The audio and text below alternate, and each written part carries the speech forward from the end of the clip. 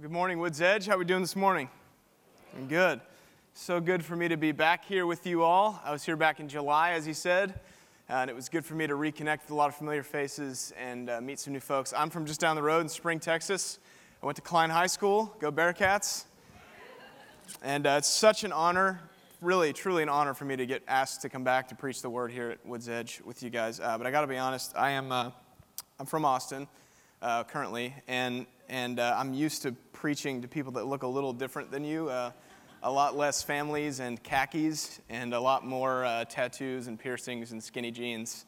So, but it's good to be here. I'm really glad to be here. If you got a Bible this morning, open it up to Psalm chapter 1. Psalm chapter 1. My aim and purpose this morning is to show you from God's Word, if you're a believer here this morning, that there is a constant source of delight and blessing available to you in the Scriptures. Now, the world calls this happiness, and if you haven't noticed, everyone is searching for that these days. We live in a world currently where the truth of something is no longer measured by its veracity, its universal acceptance, or even its ability to be proven. Truth nowadays is much simpler. We live in a world where the truth of something is judged by its perceived ability to make you happy. And so the world is asking, what good is a truth if it doesn't make me happy? And so truth and happiness have become something really that's communicated primarily not by facts and figures or investigation and research, but rather by story, personal experience. Is someone telling us a compelling story of what will make you happy? Then that is a truth worth following, according to the wisdom of our day. And a perfect example of this was a book that came out in 2006, later a film, called Eat, Pray, Love. If you don't know what Eat, Pray, Love is, it is the story of a woman in her mid-30s who is married with kids. She's achieved everything in this life that is traditionally associated with completeness and happiness, but she's not happy. And so she divorces her husband, leaves her family, goes on a worldwide quest to enjoy all the finer things of life that this world can provide, eat, and then she falls in love, she goes to seek out spiritual wisdom with some, Eastern guru and tries to learn balance and whatever that is, and that's the pray. And then she falls in love with some hot Brazilian, passionate businessman, and that's what she calls love. And I'm not sure I need to convince you this morning of how much this story took the world by storm when it came out, and when Oprah endorsed it, and then Julia Roberts depicts. Just so you know, whenever Oprah endorses your book and Julia Roberts depicts you in a film, you've kind of hit a nerve, culturally speaking, right? And people began to make Eat, Pray, Love their new truth, their new life slogan. That's what they're going to live by now. We want to be happy. And when we're wrestling with and imagining this concept of happiness and the good life, we're almost never thinking of a list of things to do. Maybe you do that, but more so what we're actually thinking of and imagining is almost always a vision. It's a picture of something that captures for us everything that we want out of life and everything that would make us happy. Maybe you're here this morning and you're single, and for you that vision of the good life is just meeting your soulmate and finding someone who can be your spouse, who knows you and who loves you unconditionally, and you can love unconditionally, and you can live happily ever after. Or maybe you're here this morning and you're struggling with infertility, and your vision of the good life is having a bunch of little munchkins around you that are giggling and laughing and making messes, but they're cute, so you want to Instagram them so everyone can see it. Or maybe you're here this morning, you got tons of kids, and your vision of the good life is just getting rid of a couple of them so you can breathe finally, start to think a little bit. Maybe you hate your job this morning, and your vision is just having a job that you like. Or maybe you're struggling with a crippling illness this morning, and your vision of the good life is just being free from that finally. Maybe your marriage is a disaster. We could go on with circumstances, but the point is when we imagine the good life, it's almost always in terms of having a vision of what that looks like. And Psalm 1 gives us an entirely new perspective on the good life. It gives us a new vision, or maybe a competing vision to the one we came in with this morning. And that's what constitutes happiness, according to Psalm 1. The word that the Bible uses to capture this sense of holistic happiness is the word blessed. Blessed. No hashtag. I said that in the 8:30 and no one laughed. I think it was a lot of old people.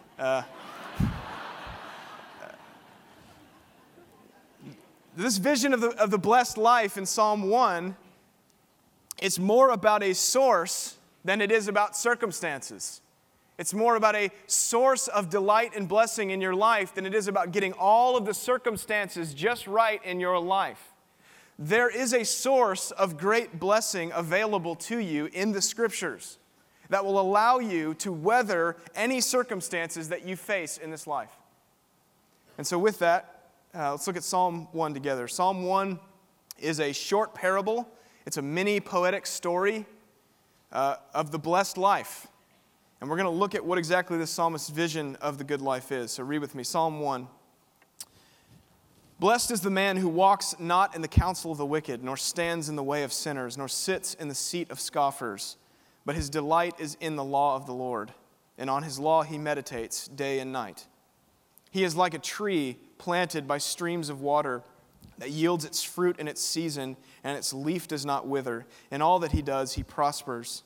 The wicked are not so, but are like chaff that the wind drives away. Therefore, the wicked will not stand in the judgment, nor sinners in the congregation of the righteous. For the Lord knows the way of the righteous, but the way of the wicked will perish. So here's this guy who is blessed, the psalm tells us, which is just a way of saying he's fully happy. Now, why is this man blessed?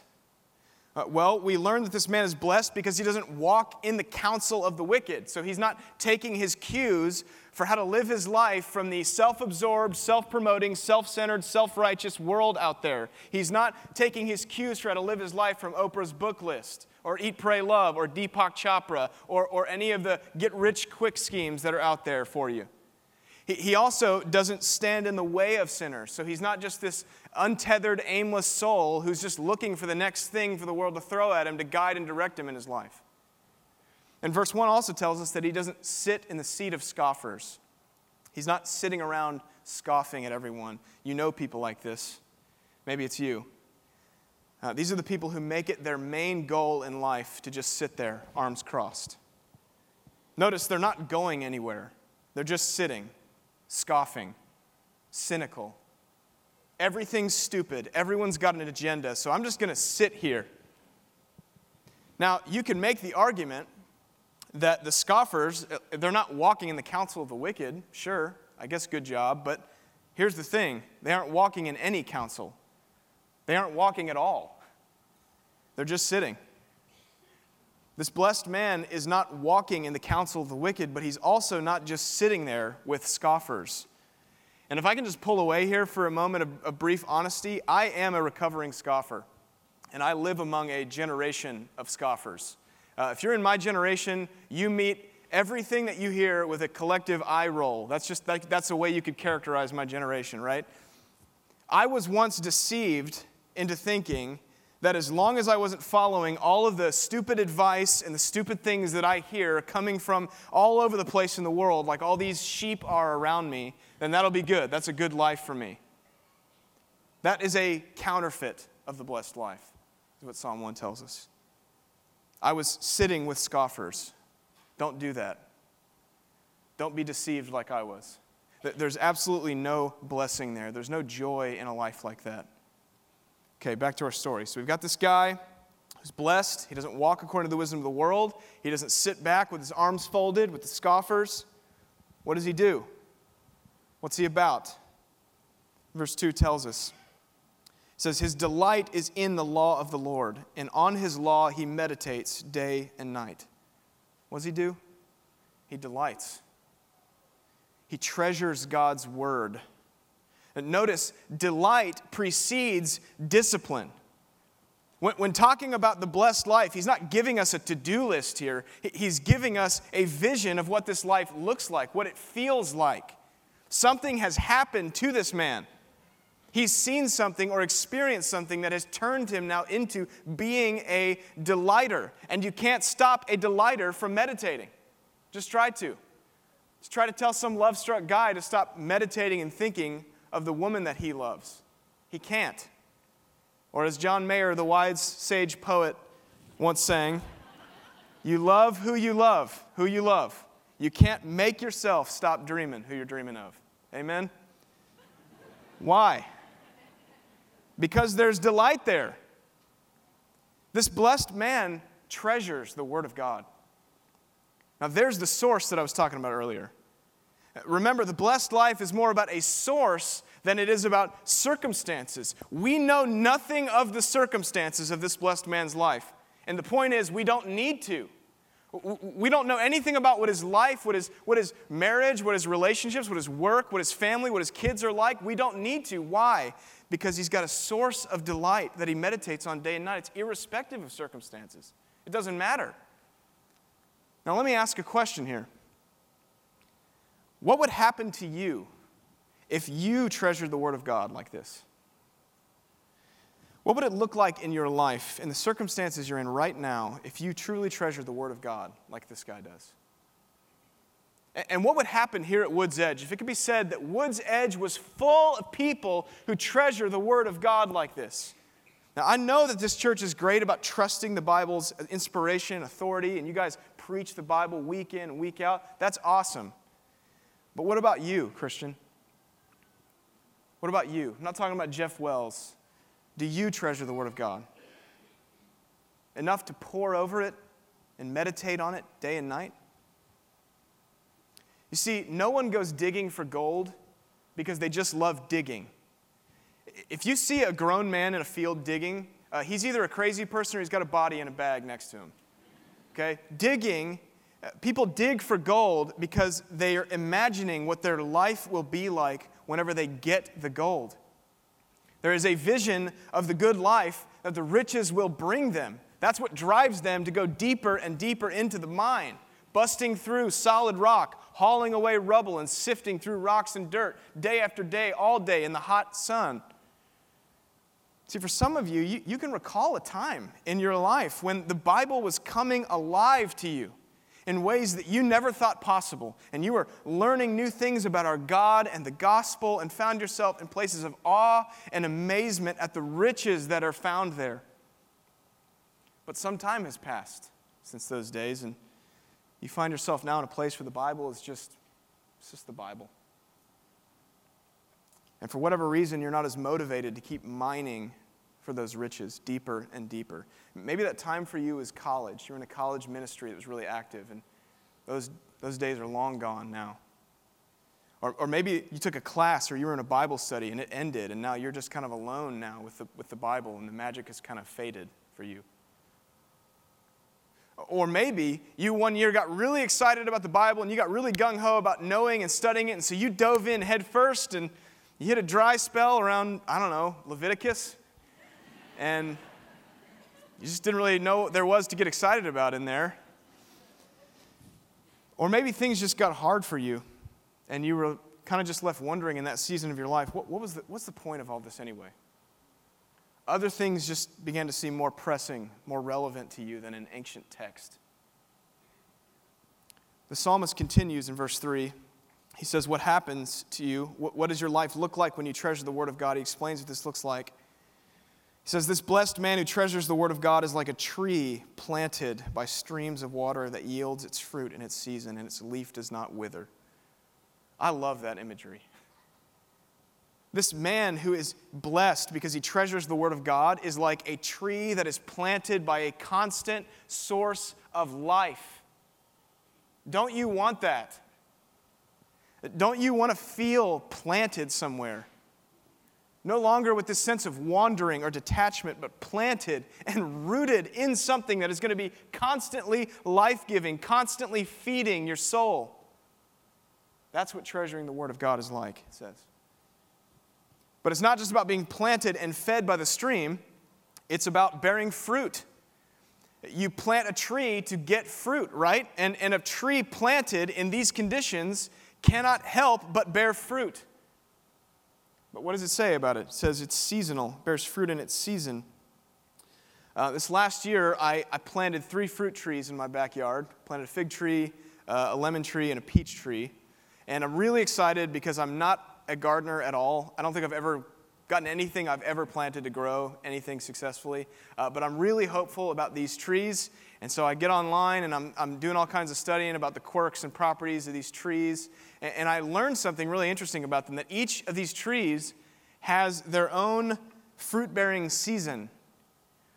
Now, call me an idiot, but I was just under the impression that if I just planted them in some dirt where there was sun and I watered these trees, I don't know, sang to them maybe, that they would just kind of begin to crank fruit out like just a machine, not so. Not much of a gardener, I told you. If I hadn't read that about my trees, though, I would have thought that there was something defective with them. Look outside, no fruit, stupid trees, or stupid gardener, maybe. It's possible, in other words, for it to be a perfectly healthy fruit tree, but produce fruit seasonally. Fruit all year round is not how this thing works. And seasonal fruit bearing, for someone who treasures the Word of God, does not mean that there is a one-to-one correlation between reading the Bible and bearing fruit in your life. I don't read a passage on joy one morning and instantly walk away as a completely joyful person in all circumstances. That's not the way it works, because that's not the way watering a tree works. I don't water the trees in my backyard in the morning and then come home and expect fully grown delicious peaches in the evening. That's not the way it works. Seasonal fruit bearing does not mean constant, instantaneous fruit bearing. And that's really hard for us in our day and age, right? We are such an efficiency, results-driven, instant gratification people that whenever we give ourselves to something, we pour ourselves into something, and it's not yielding a return that we want, we're just ready to punt it. It's not working. Seasonal fruit bearing does not mean constant, instantaneous fruit bearing, but it does mean regular fruit bearing. Regular fruit bearing. There is a regularity to fruit appearing in your life that you can count on when you treasure the Word of God over time. Over time. And for those of you who are here this morning and you treasure the Word of God, you've planted yourselves by streams of water, you sometimes have a tendency to get disappointed at the lack of fruit you see come in your life from it. I'm trying to delight in the Word, but I still lack joy. I still don't love the people in my life that are hard to love. I'm trying to delight myself in the Word, but I still struggle with lust. I still blow up at my kids or my wife in anger all the time. What's up with that? I've planted myself here by this stream, in other words, but I keep coming up with nothing, no fruit, week after week, month after month. All I've got are leaves, and I don't want leaves. I want fruit. And so in those moments, you're tempted to uproot yourself from the stream and go figure something else out. What Psalm 1 encourages us to do is to stay planted there. Keep delighting, keep treasuring. The fruit season is coming. Keep memorizing, keep studying, keep meditating, keep digging into the Scriptures. There is gold in there. Now, the flip side of this is that many of you live lives where you assent to the Bible's authority, you assent to the Bible's inspiration and sufficiency in your life, and you might even be regularly reading it. But multiple seasons in your life have passed, and you've kind of now just made peace with the fact that maybe your fruit-bearing years are over, and you're just sort of content with just having leaves that haven't withered. You know, hey, I'm not bearing regular fruit, can't say that I have in a while, but hey, at least my leaves are still green, haven't withered.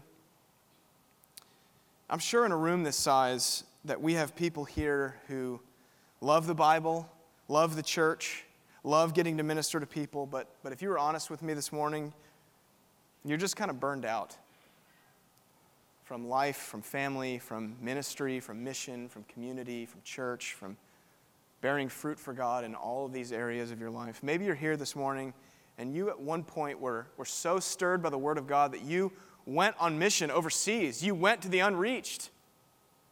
But now you're back with no real vision for bearing fruit again. Or maybe you're here this morning and you at one point were so stirred by the word that you plugged yourself in here at Woods Edge and you were an integral part of this family here and you were serving and you were a part of what was going on here. But that was a while back and you've taken a break and that break never really ended.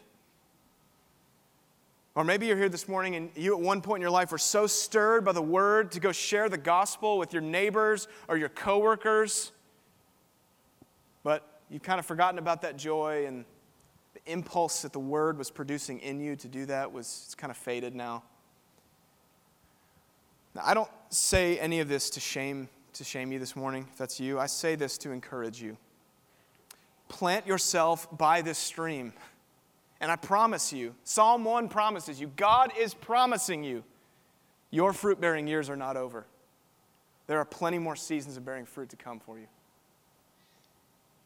So the psalmist is telling us that this guy is blessed because he treasures the word of God, and because of that he's planted himself near an ever-flowing source of life that will cause him to bear regular fruit throughout his life. Now, I mentioned earlier that this psalm tells us a mini story, a mini poetic story of this blessed man's life. And so far, we really don't have much of a story, right? Remember English class? In a story, you need a central character, which we have, but you also need a central conflict and a resolution. And so far, all we got are just some facts about this guy. We've got a guy who is happy because he loves God's word and because of that he bears regular fruit. The end. Not a story. But the psalmist provides us with the rest of the story here. Look at verse 4 with me. He says, "The wicked are not so," meaning they're not planted by streams of water, but are like chaff that the wind drives away. And therefore the wicked will not stand in the judgment, nor sinners in the congregation of the righteous. For the Lord knows the way of the righteous, but the way of the wicked will perish. Did you catch the conflict here? A wind is coming, the psalmist tells us. The wind takes many forms in your life. Winds of trials, suffering, temptation, boredom, distraction. And this wind, he tells us, will blow those away who are not planted, like chaff. And verse 5 tells us ultimately, what that wind culminates in. Judgment. Judgment is coming, the psalmist tells us, and those who are not planted will not stand in the judgment when it comes. Now you might say, wow, that sounds severe. But you see, every vision of the good life that anyone gives you in this world, doesn't matter where it's coming from, whether it's the Bible or Oprah or Gandhi or Kanye, it does not matter who it's coming from. Every vision of the good life has within it implicit warnings against those who don't follow it. Everyone who has a take on what will make you happy, doesn't matter where it's coming from, always offers you both a carrot and a stick. Huge blessings for you if you follow it, and severe warnings for you if you don't. And this is God's vision for the good life. So we should expect severe warnings for not following it. And it could easily be said here, by the way, if you want to know what a biblical Christian is, a biblical Christian is one who finds both the blessings and the warnings of the Bible's depiction of the good life more real, more rich, and more compelling than anyone else's vision of the good life in this world. That's a biblical Christian. Now, wait a second, Stephen. Because we're grace people here. We're gospel people. And it seems like what you're telling me is that the psalmist is saying that we are ultimately saved on the basis of whether or not we treasure the Bible. Is that what you're saying? Well, that's clearly wrong, right? Because we're saved by grace, not by works. We're saved by believing and trusting in Jesus alone, right? Turn with me really quickly as we close here to John chapter 5. John chapter 5. Jesus is going to answer this question head on. John chapter 5, we're going to look at verse 37. This is Jesus talking to the Pharisees who are continually rejecting and resisting the things that he was doing and teaching. And he says in verse 37 to them, he says, "And the Father who sent me has himself borne witness about me. His voice you have never heard, his form you have never seen." And now look at what he says to them here in verse 38. Don't miss this morning. This is incredible. He says, "And you do not have his word abiding in you, for you do not believe on the one whom he has sent.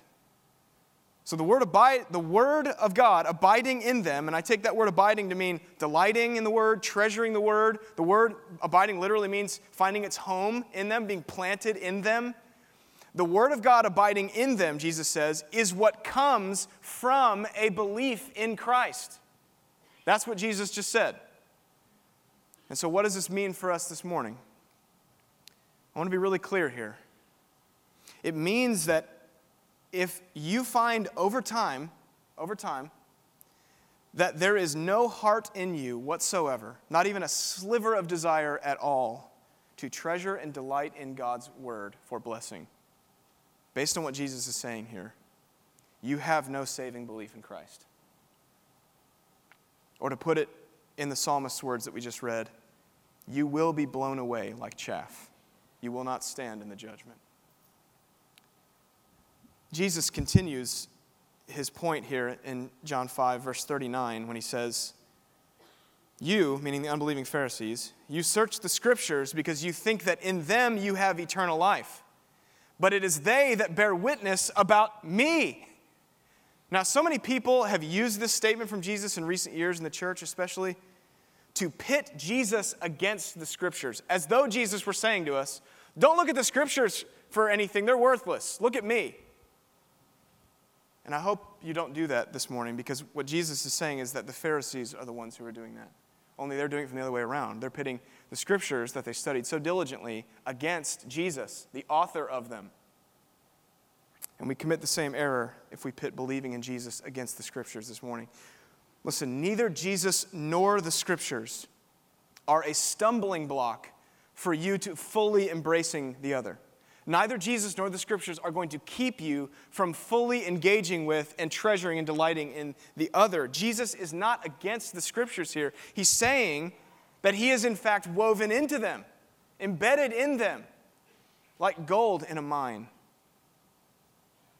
When we talk about the incredible grace of Jesus in the gospel, we are not talking about a Jesus or a gospel of our own making. We're talking about the Jesus and the gospel of the Scriptures. We're never praying to or talking about or worshiping a Jesus detached from the 66 books of the Bible. All of them testify to us about him. His incredible grace to produce fruit in us. His incredible power to overcome sin in your life. His incredible love that he poured out on the cross when he shed his blood for us. And his incredible patience with us when we go through seasons of life when we don't bear fruit. We go to the Scriptures and we treasure them because in them we meet Jesus and we know him more. And as we know him more and interact with him more in his word, we receive grace upon grace through the truths and promises that we find here. That's the blessed life that the psalmist is talking about. And because of this, Jesus is going to pick up on the same fruit-bearing metaphor that we see in Psalm 1 when he says in John 15, verse 4. Don't turn there, just look. He says, abide in me. Stay planted in me. Stay with me, and I in you. As the branch cannot bear fruit by itself unless it abides in the vine, neither can you unless you abide in me. I am the vine. You are the branches.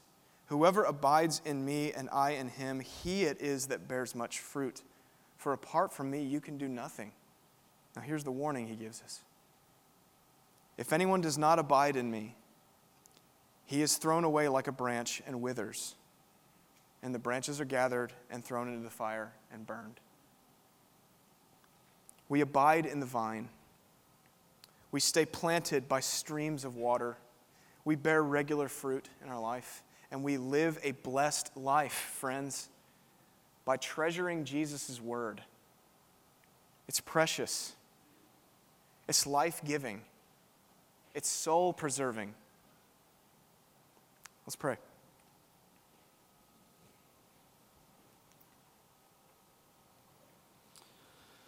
Before we go to God in prayer, I just want to invite you this morning, if you're here and you've never made treasuring the Word of God or abiding in Jesus a priority. You don't even know what that means, maybe. You're just here and you don't even know what all that means. I just want to invite you in this time that we have to reflect and to respond, to just call out to Him. Ask Him to reveal Himself to you in His Word and the truths of the gospel. Ask Him to connect you to Him so that you might bear fruit for Him and live a blessed life, truly blessed life in Him, regardless of circumstances.